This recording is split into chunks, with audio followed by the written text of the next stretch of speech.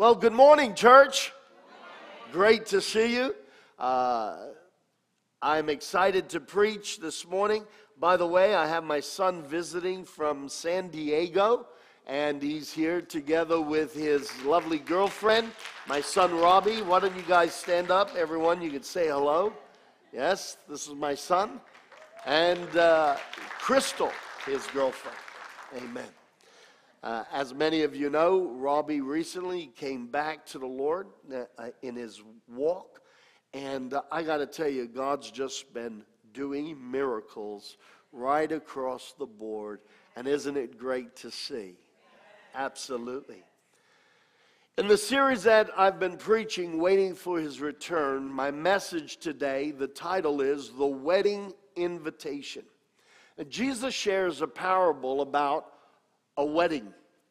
And as I've always said, or recently said, a parable is a truth of heaven that parallels what God wants to do on earth. Let's do that again. A parable. Jesus told many parables.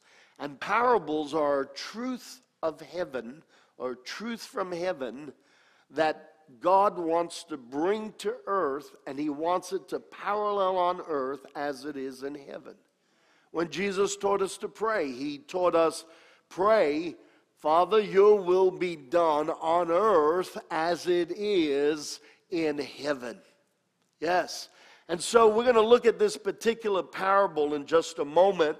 But very quickly, last week, there are two concepts that I mentioned constantly come up in the Bible when the Bible is talking about the return of Jesus Christ.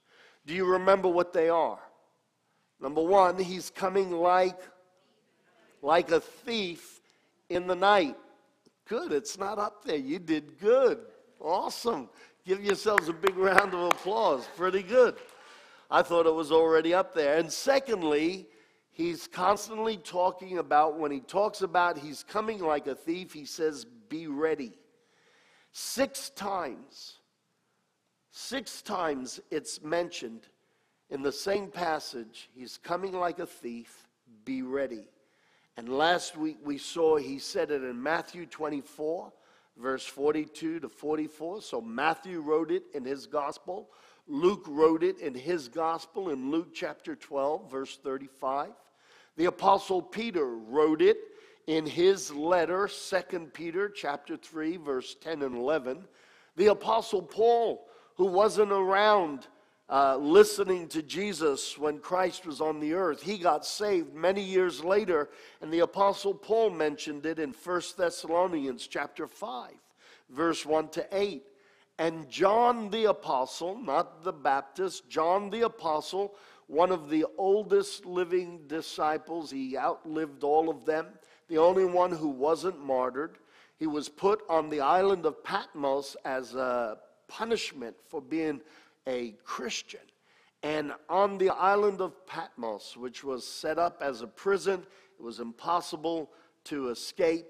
He got caught up in a vision, and God showed him the end times. And in the book of Revelation, John records 2 separate events where Jesus talked about the fact that He's coming back to earth like a thief in the night, suddenly, and that the church needs to be ready. Today I want to share with you a parable, and it's about the wedding that you and I are going to. And so if you open your Bible with me, we're going to look at Matthew chapter 22.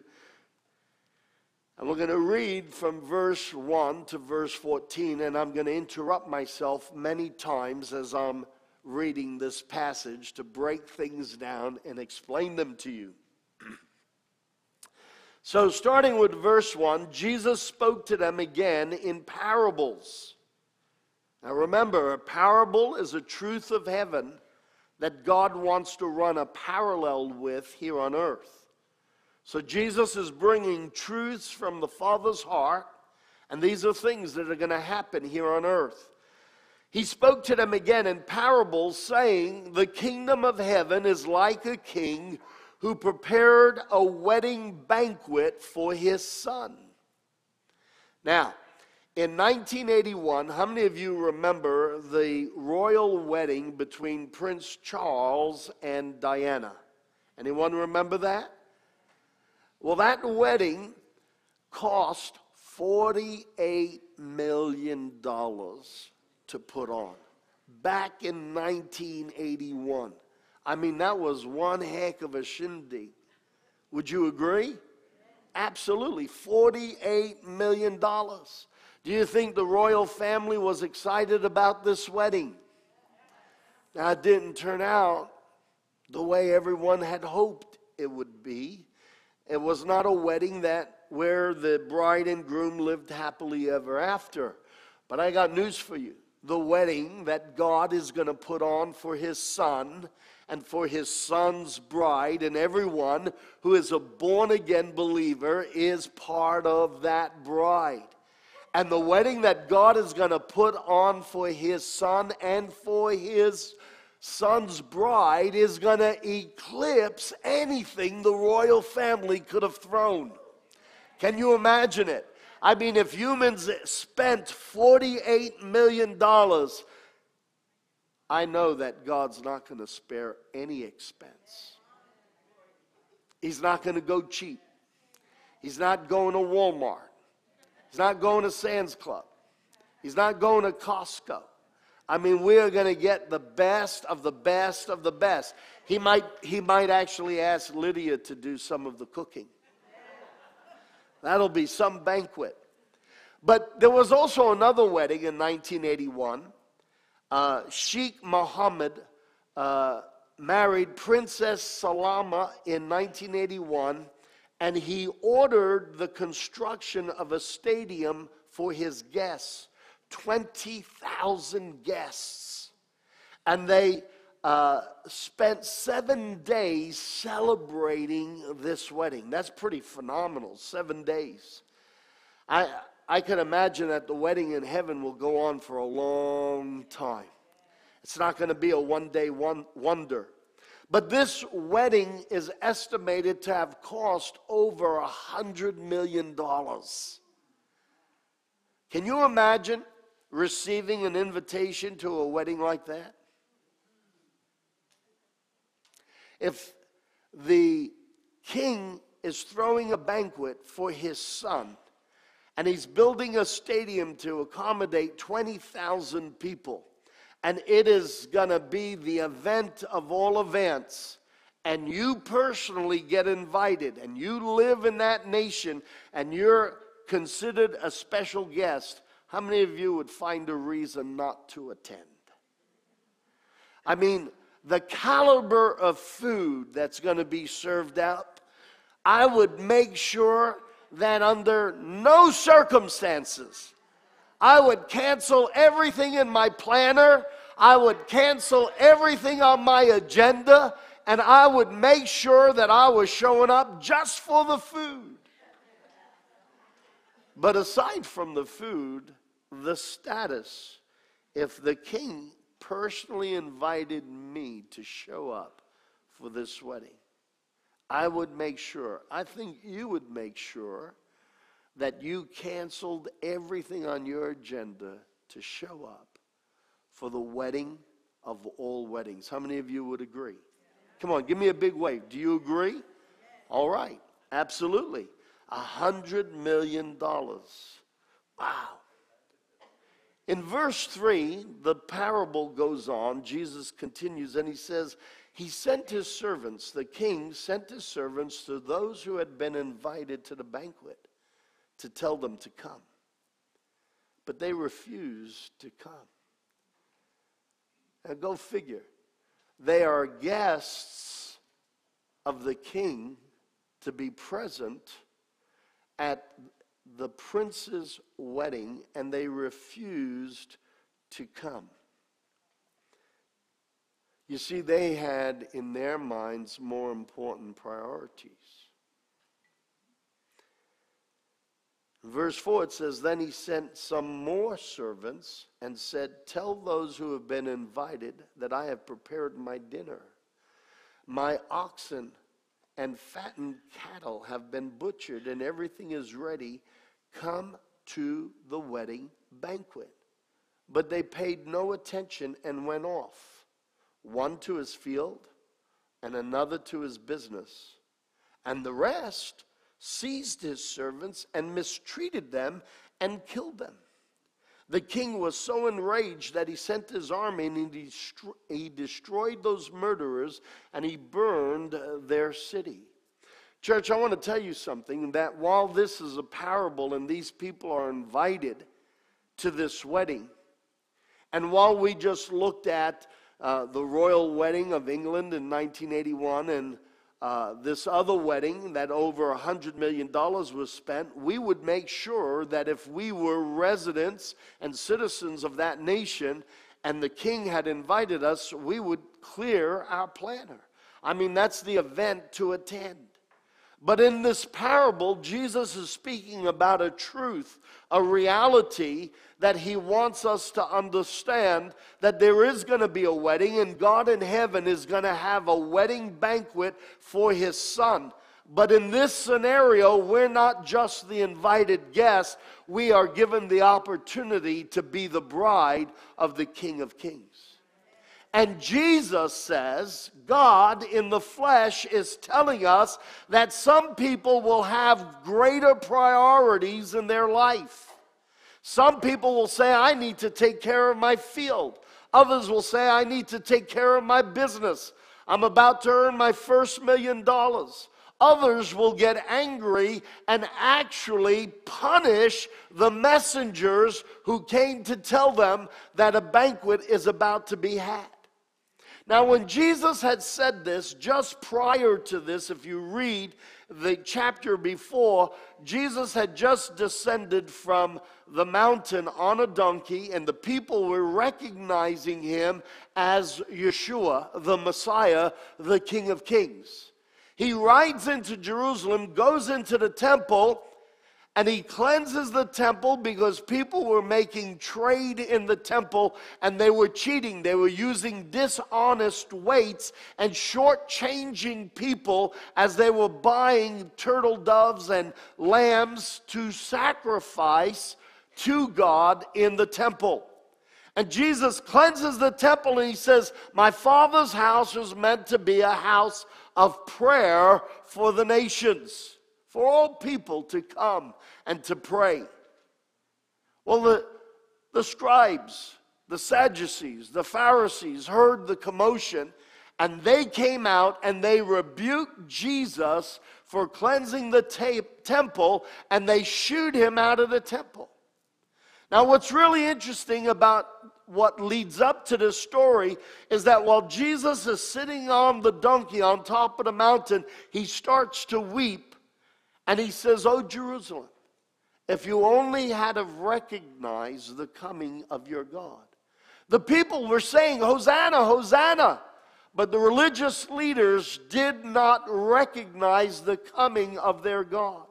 And so when Jesus rode down, he cleanses the temple, he gets kicked out of the temple. Very interesting.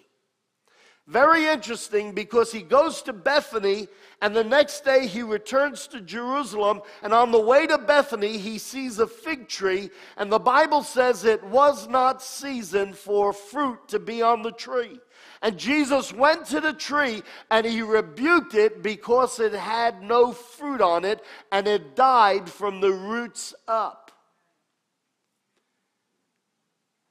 Next chapter, Jesus starts telling a parable, and he says, the king's servants went out, the prophets went out, and they told the nation about the coming of their Messiah. And they didn't recognize his coming. They were too occupied with their own self-agendas. And Jesus prophesied that the king would have the city destroyed and the people would be punished. Do you know, approximately 37 years after Jesus' crucifixion, Jerusalem was destroyed by the Roman Empire. The temple was destroyed and not one stone was left upon another. And the people were scattered around the earth. And it's known as the Great Diaspora, the dispersion of the Jewish people, and hence they ended up in nations around the world without their own land. And Jesus was speaking to the people at that time, the Jewish people, and this parallel was paralleling a truth that was about to happen on the earth. They didn't know the temple was going to be torn down. They didn't know in just 30 plus years that their city would cease to exist, and they would lose their culture, they would lose their language, they would lose their heritage, and in many ways lose their identity. And for the next 2,000 years, they would be dispersed and scattered across the nations of the world and be hated and victimized. Remember I said a parable is a truth of heaven that will parallel realities that will happen on earth. And Jesus was speaking to them that they would reject the invitation to the wedding. But here's an interesting thing, that what God does with one people group, He will do with every people group, because God is a God of justice. I didn't get a loud amen. Maybe you know what's coming. I said what God will do with one people group, He will do with all peoples, because God doesn't show favoritism. He is not unjust. And so in Luke chapter 21, around the same time period that Matthew's writing about here in Matthew 22, Luke writes down these words. In Luke 21, verse 24, Jesus says, "These people will fall by the sword and will be taken as prisoners to all nations. Jerusalem will be trampled on by the Gentiles." Now listen. "Until the times of the Gentiles are fulfilled." You see, there are seasons in the spirit world. There's a time to sow. There's a time to water. There's a time to prepare the land. And there's a time to reap the harvest. And the doors of salvation closed on the nation of Israel because they rejected their king. 2,000 years, the message was open to Abraham and to all of his descendants. At the rejection of Christ, the doors started to open to the Gentile world. And because of persecution in Jerusalem, the early church migrated from Jerusalem and they spread out around the world. Jesus told them, "You will take this gospel first to Jerusalem, then to all of Judea, then to Samaria, the people you don't like, and this gospel will go to the whole world." The doors of salvation have opened to all non-Jewish people, Gentiles, the Gentile world. But Jesus also declared that a time will come that when the time of the Gentiles has reached its fulfillment, Jerusalem will be reinstated and the people of Judea will be brought back to their homeland. Church, I want you to understand that we are starting to witness the coming wrath of God on the nations of the world. And the doors of salvation are closing on the Gentile world as well. And the same way judgment came on Judea and on Jerusalem, judgment will come on the rest of the world, and it will all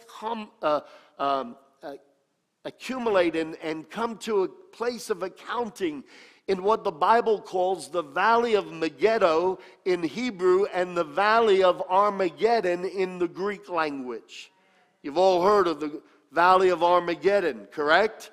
All right, in the Hebrew it's Megiddo, in the Greek it's Armageddon.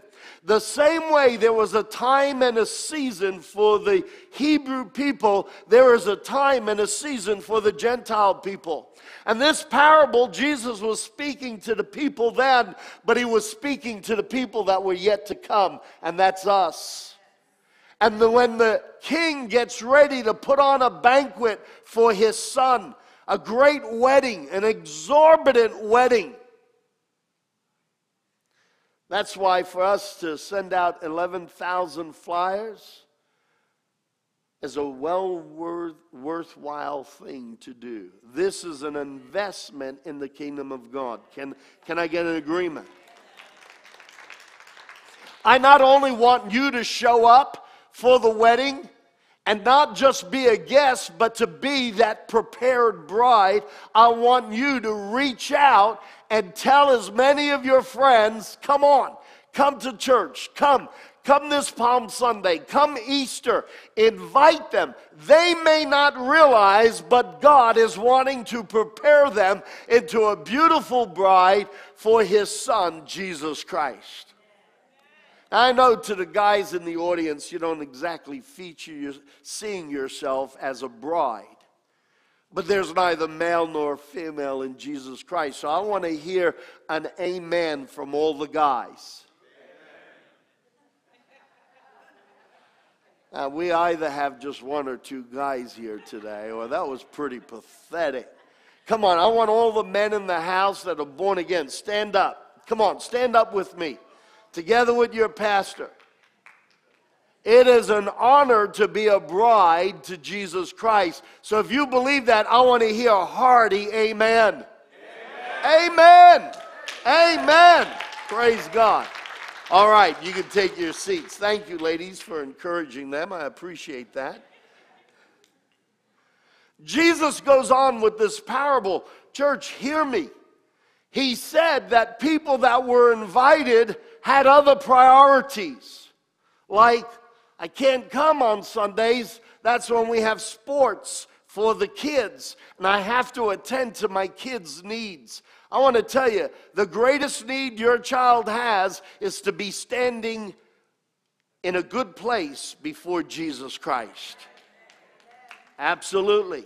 There is no greater priority than having ourselves ready for when Jesus Christ returns. We get so busy with business, we get so busy with life that we don't make time for the King of Kings and the Lord of Lords. And the reality of this parable is that God is showing the reflection of people's hearts. Just like the parable of the 10 virgins, they grew tired and weary because he didn't come the next day. And some were found without oil, extra oil in their lamps. And so Jesus is giving this parable to the church as much as he was giving it to the nation of Israel. God often says numerous things. When God prophesies, he prophesies on several levels all at the same time. When God speaks in his word, he's speaking to this person, but he's speaking to 10 million other people as well.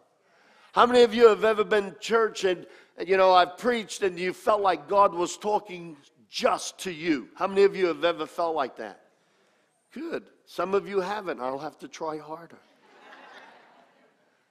But what's interesting is that sometimes I'll hear a person say, Pastor, that message was just for me. I know God was talking to me, and 10 other people already told me the same thing. And God knows how to speak voluminous. He knows how to say and impart many messages to many people with the same message. And so here he is, he's preaching about the people of his day, but he's also preaching to the church today. Jesus is on his ready mark, waiting for the Father to say, now is the time. And when he does, the church, those that were meant to be at this wedding, need to be at the wedding. Can I get an agreement? Absolutely. Now, here we go. We're back. I've got a new iPad here, and for a moment it changed pages on me. In verse 8, he said to his servants, the wedding banquet is ready, but those I invited didn't deserve to come. Church, let's get real for a moment. This wedding invitation is the invitation to be the bride of Christ. We're not talking about the bride of Frankenstein. We all grew up on those movies, right? We've watched The Bride of Frankenstein. This is the bride of Christ. And we're not invited to be spectators. We're invited to be part of the main act. What an amazing grace that God would not only come to earth and clothe himself in flesh and pay the price for every stupid thing. And yes, I said every stupid thing. If my grandkids were in church right now, they'd say, "Pa, you're not allowed to say that word." But I've done some stupid things. And I think a few of us, in fact, all of us, have done some very regrettable things. God paid the price for every mistake I've ever made. But it didn't stop there. He said, I'm going to clean you up, fix you up. I'm going to give you an eternity in heaven. The Apostle Paul says, eye hasn't seen, ear hasn't heard, the mind can imagine what God has prepared for those who love him. $100 million wedding is nothing compared to what God has prepared for his son's bride. This is a honeymoon that will never run out of honey.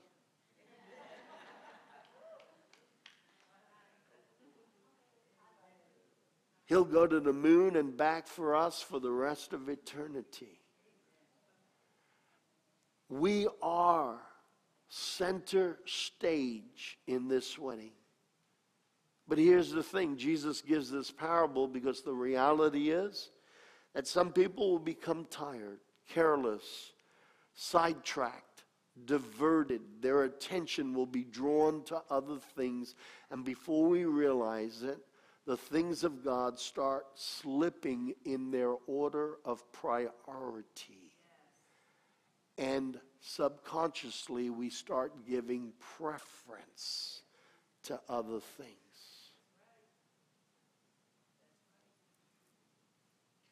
I'm going to speak about me for a moment.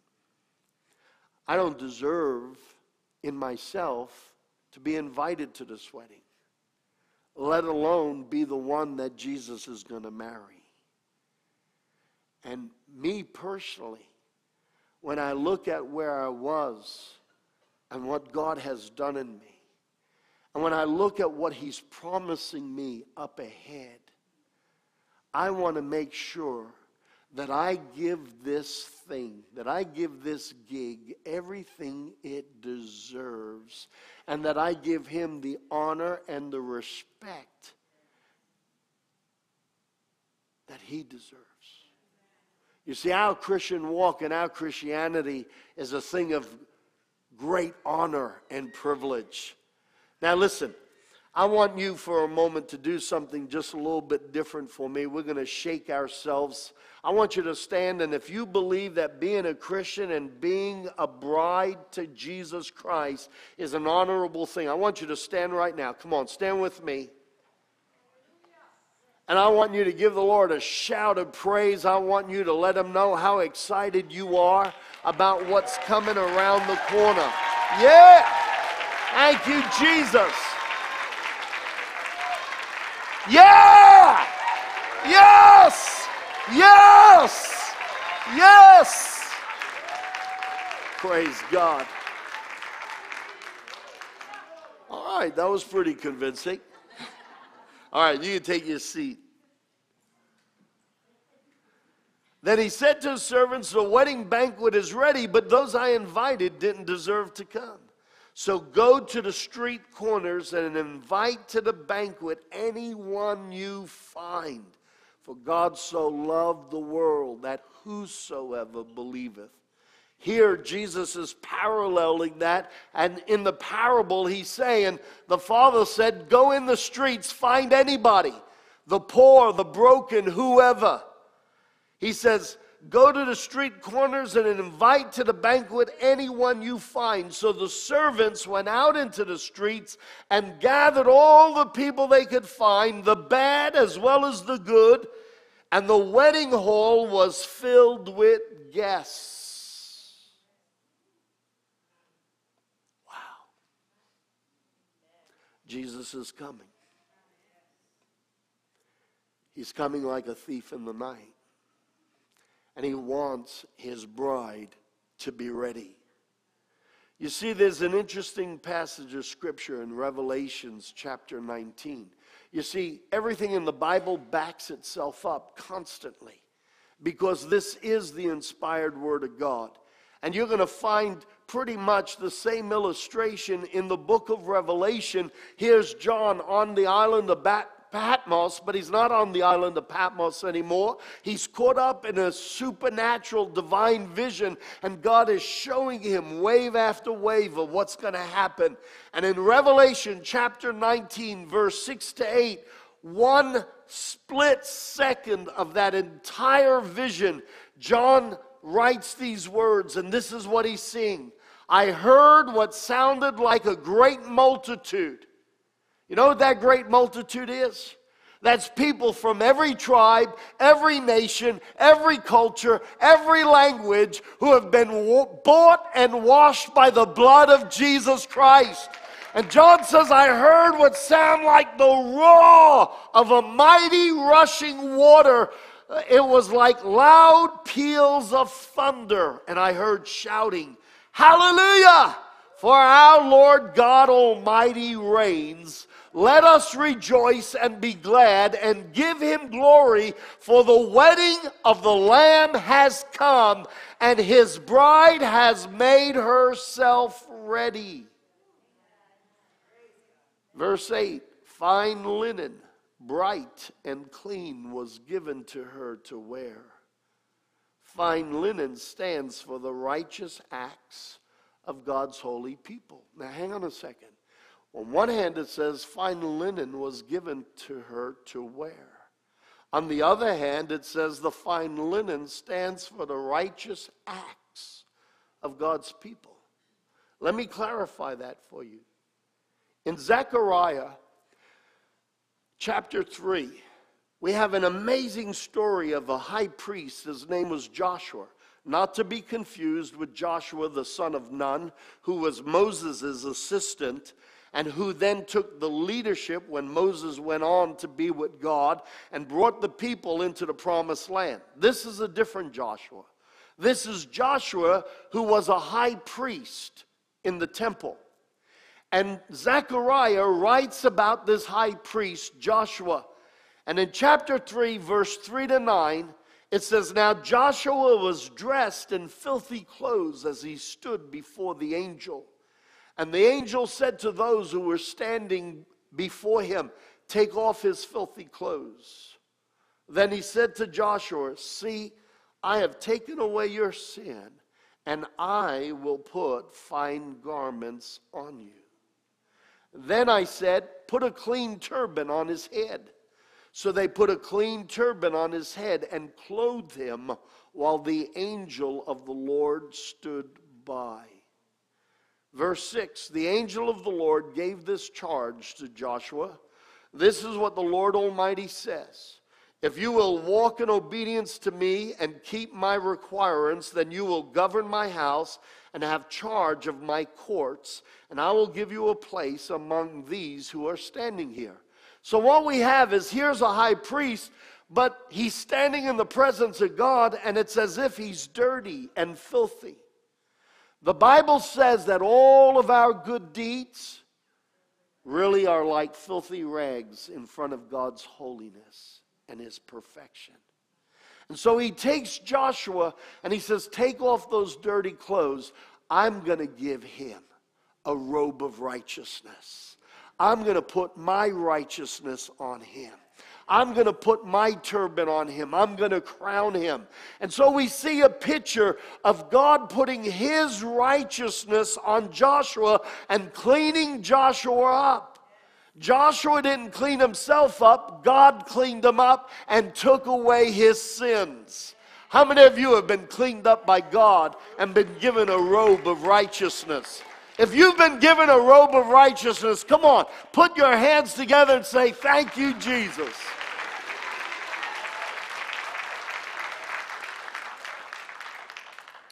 But in verse 6, after God cleans him up and gives him robes of righteousness, which are symbolic of a new nature, a new heart, a new character. Then God says to him, now that I've cleaned you up and I've given you a righteousness that comes from me, he says, if you walk in obedience to me and keep my requirements, then you will govern my house. You see, I can't save myself. My good works, all of my good efforts, all of my charity isn't enough to atone or to pay the price of all of my mistakes. If we put all my mistakes on a scale and all of my good works on a scale, and I've been working really hard to do good things, the weight of my sin would outweigh the weight of my good works. And so God comes along and he says, I'm going to rectify this.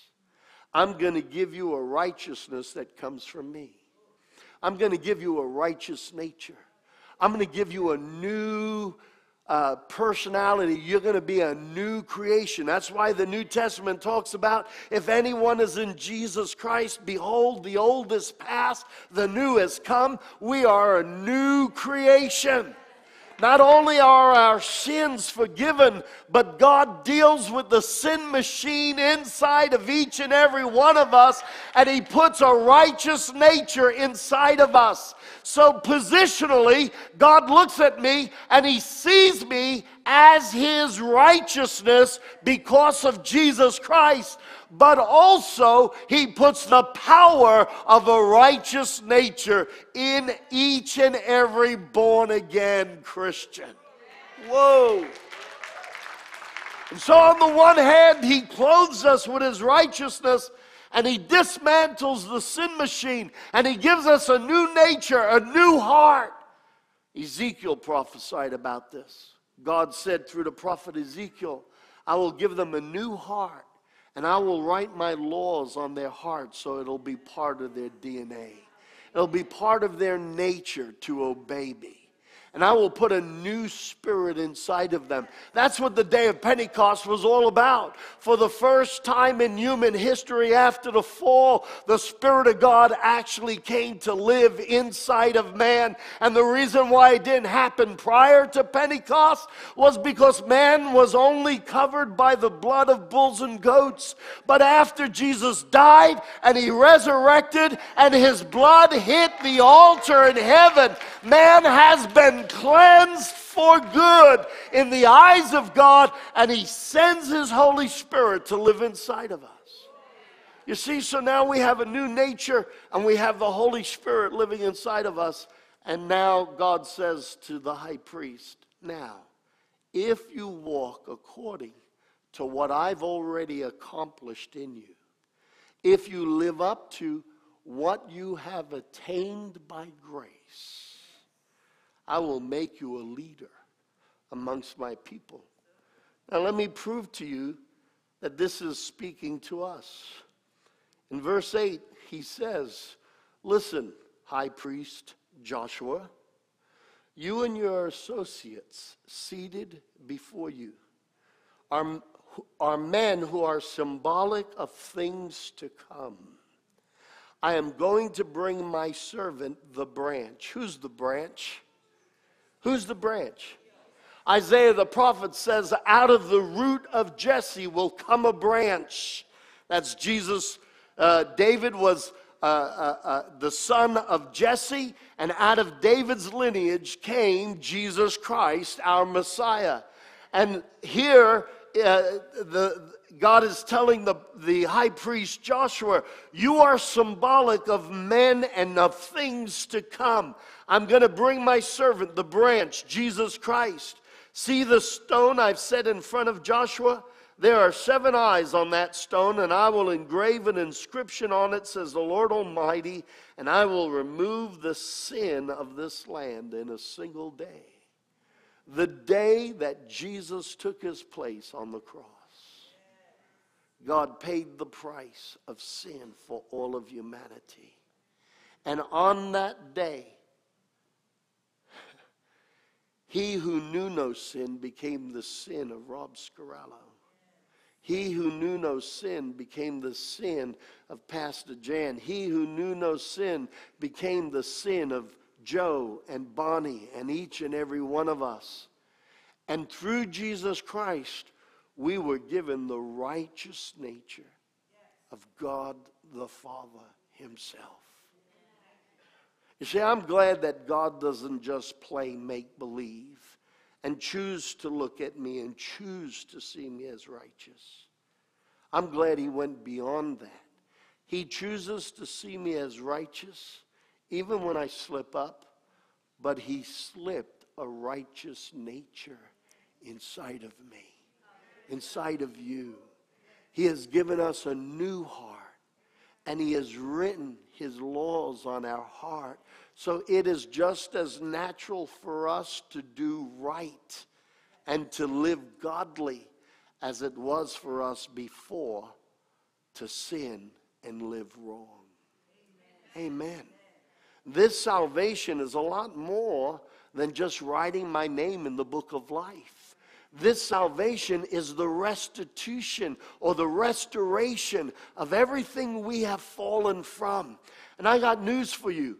The restoration of all things, it just gets better and better. And as we move forward, there's coming a time where God will restore the heavens and restore the earth. And the completed picture, we will walk on the earth with God, and everything will be as it was prior to the fall of the first Adam. Absolutely. Absolutely. But we see here very clearly that in Revelation, he hears this thunderous cry. And they say, "Worthy is the Lamb." And they give honor to the King of Kings. And here's a picture of the bride who's been given fine linen. And then it says she was given fine linen, but she also walked in righteousness. Pastor Carlos, do you think I could get that scripture from Revelations chapter 19 up on the screen again? Because I'm going to close with this. Thank you. You see, church, everyone look at me for a second. I could never earn this salvation. I could never be good enough. I could never pull myself out of my mess. God does that. And God has made me righteous. So now I don't have to try to make it or be good enough. He made me good enough. But he made me so good enough, girl. He changed what was on the inside. Tamika, you're an amazing story of God's grace. I'm an amazing story of God's grace. He didn't just say, okay, I'm going to erase the list of sin. If he didn't change me on the inside, there'd be a new list of sin in 10 seconds flat. He not only erased the list of sins, he changed us on the inside, and he put the God stamp on the inside. He put the Christ nature on the inside so that the fullness of Christ really can come through each and every one of us. He doesn't play wink, wink, nudge, nudge, let's make believe you're good. He says, no, I'm going to forgive you of your sins. You can't earn this. You can't get there by yourself. I'm going to wipe away your past, but I'm going to do something fundamentally different. You're not just forgiven, you are transformed. Amen. If anyone is in Christ, he's forgiven. But what the verse says, well, that's true. What the verse actually says is if anyone is in Christ, he's a new creation. Most Christians' concept of salvation is that they're stamped with the blood of Jesus, I'm forgiven. I'm stamped with the blood of Jesus, I'm forgiven. But that stamp is a mold. And the image of Jesus Christ has been put inside of my nature. Isn't that powerful? Isn't that powerful? I don't have to live a life of sin. There's a new nature inside of me. Oh, how I wish this was preached in churches and it was taught over and over again. Because most people are living under the gospel of forgiveness when God came to bring the gospel of transformation. Hallelujah.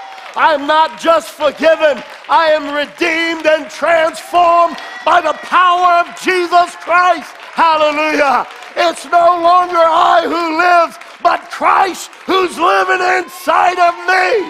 The very nature, the very character, the very goodness of God has been put inside of this human body. Hallelujah. Yeah! The sin machine has been dismantled, and the Christ likeness has been put inside of each and every one of us.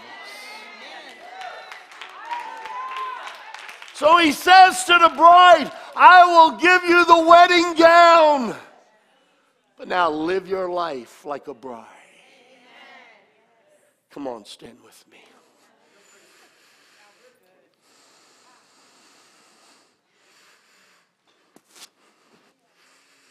Praise God. Wow. He's coming like a thief. He said, be ready. You know, in the parable of the 10 virgins, they didn't know when he was coming. Do you know that in a Galilean wedding, there's a peculiar custom? And that is that even the bridegroom doesn't know the day of the wedding. They make a covenant, the bridegroom and the bride, and then they both go their way and prepare. The bride prepares for her wedding day, and the bridegroom starts adding on a room to his father's mansion. You know what Jesus said? I go, but I go to prepare a place for you. The bridegroom is preparing rooms for his bride. And it's the father and only the father who decides. In a Galilean wedding, the culture was that only the father decides when the wedding will be had. And so the son looks to the father. He doesn't know. And when the father says, now's the time, the son gathers his men and they start putting a noise out through the city. We're ready to have a wedding. And when the announcement comes, the bride needs to make sure that she had everything ready for the day of that wedding. This is a custom unique to weddings in Galilee in that day. And Jesus was drawing on the analogy of his contemporaries. Do you know that 70% of his preaching was done in the region of Galilee? That's right, 70% of his preaching. And he says, I'm going to come like a thief. He says, even the Son doesn't know the day or the hour. The Father knows. I am so glad that my sins are forgiven. I am so glad he's put a new nature inside of me. I wish this was preached in churches. We hope and pray that every time we screw up, God, forgive me again. And we don't realize the strength and the power that's inside of us. I'm not just forgiven. I'm transformed. I want you to understand there's a new nature in you. You don't have a sin nature. Oh, but Pastor, I sinned. Sure. Adam and Eve didn't have a sin nature. They still had the power to choose to sin or not to sin. The fact that they sinned doesn't mean God created them with a sin nature. He didn't create them with a sin nature. They got a sin nature after. Jesus Christ came and he washes away our sin. But he tucks something deep down inside of us. He pulls out the plugs and all the wires of the sin nature of the first Adam. And the same way, you bore resemblance to the first Adam. Now that the last Adam comes into your heart and you've embraced him and he's embraced you, he unplugs all of the circuitry, throws it out. He said, I'm not just forgiving you. Now you're going to be born again into me, the last Adam. And I'm going to plug my nature into you. And all the circuitry of who I am, I'm plugging in you. You see, to be a new creation is different than being a forgiven old creation. Most Christians really still think from the perspective of, I'm a forgiven old creation. No, I'm forgiven and I'm a new creation. The very likeness, the character of Christ is actually here. That's why Paul says, Zach, be transformed by the renewing of this thing. I've already done the miracle here, but the 6 inches between your ears is still filled with old knowledge, and you still think you can't help it, you can't do better. That's a lie. I want you to rewrite what's in your mind and make it come into agreement with what's in my word. Because salvation is a lot bigger than just forgiveness. What Christ has done is much more than just writing our names in the book of life. He made us like himself. That's why we were born into the lineage of the first human being, Adam, and we got his sinful nature after the fall. But we are born again into Jesus Christ when we ask him into our heart. And the same way the old nature that we had with the first Adam was kicking on all 8 cylinders and causing us to lust, to lie, to hate, to want to get revenge, there's a new nature. It's the nature of the last Adam. And I need to speak to my mind and say, no, I don't have to. No, I can act differently. There's a new nature in me. You see, that's the issue. I thank God for programs like AA, Alcoholics Anonymous. The one grievance I have is that for the rest of their lives, they have to confess they're an alcoholic. That's what happens in man's plans of re-education. But in God's plan, I'm not a sinner. I'm a saint. I'm not an alcoholic. I'm not a liar. I am not a pervert. I am not a sinner. I am a child of God. I am a new creation. He didn't just forgive me, he changed me. There's something magnificent deep down inside, but too often this is still programmed to believe we're just sinners saved by grace. No, I was a sinner. I am saved by grace, and I'm a new creation. And the power of righteousness and the power of godliness is now inside me. And I can, by faith, live a godly life.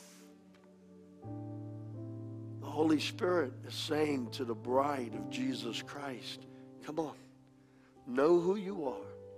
God's given you the wedding gown.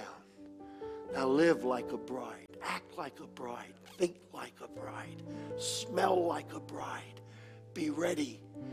The day is coming in a flash, and Jesus will be here, and his bride will be gathered up.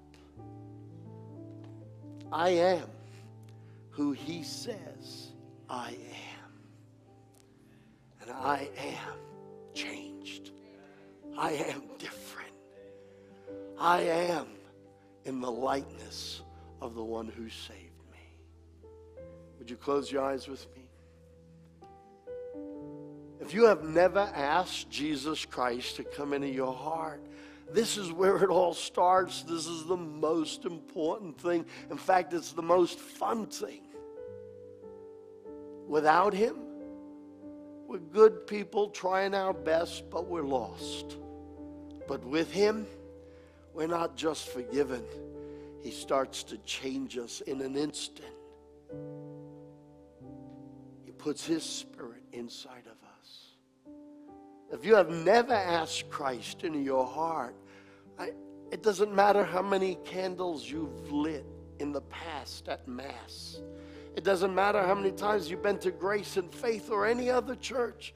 That's not what makes you a Christian. It's a relationship, a want to, a invitation. Jesus, come into my heart. It's like accepting the proposal. And until you accept the proposal, you don't belong to him. If you have never asked Jesus in your heart and you want to do that today, quickly, all over this auditorium, raise your hand and say, Pastor, I want to invite Christ into my life. Thank you. I see that hand. You can put it down. Who else wants to accept Jesus today and say, yeah, Jesus, I know you died for me. You shed your blood for me. I've screwed up, but you're willing to fix me up. Who else ready to say yes to Jesus? Maybe you've done that years ago. Excuse me. But you've walked away. Today, just like my own son made a recommitment, it's time to come back and say, God, I'm sorry. I've been living on the wrong side of the fence.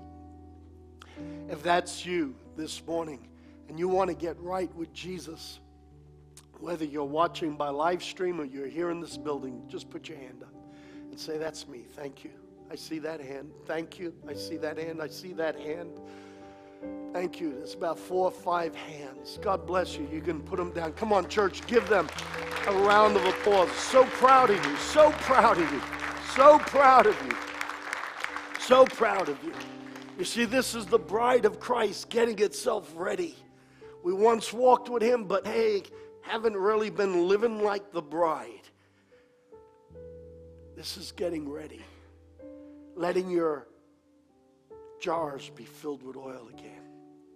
We're going to close with everyone repeating this prayer after me. Those who raised your hand the first time or those who raised your hand the second time. And everyone, bear witness and pray this prayer after me. We're going to invite God, the God who loves us, into our lives. Invite Jesus Christ to be our Lord and Savior. Dear God, I believe you're talking to me today. Jesus Christ, thank you for dying on that cross for me. You took my place so you could take my pain and take my misery. Jesus Christ, I acknowledge, I recognize that you are God and you came to earth in the flesh to save me. Forgive me today of all of my sins. I'm sorry. Jesus Christ, I want to walk with you. I want you to talk with me. I welcome you to live inside of me. Be part of me every second of the day. I am not ashamed to be a follower of Jesus Christ. I thank you, God, that you will help me and you will strengthen me and you will hold me in your arms. Thank you, Jesus, for dying and rising for me. And thank you, Father, for this great salvation. Thank you. Amen. Church, you realize about 5 people have either made a first-time decision or a recommitment of Christ. Isn't that what church is supposed to be about? Amen.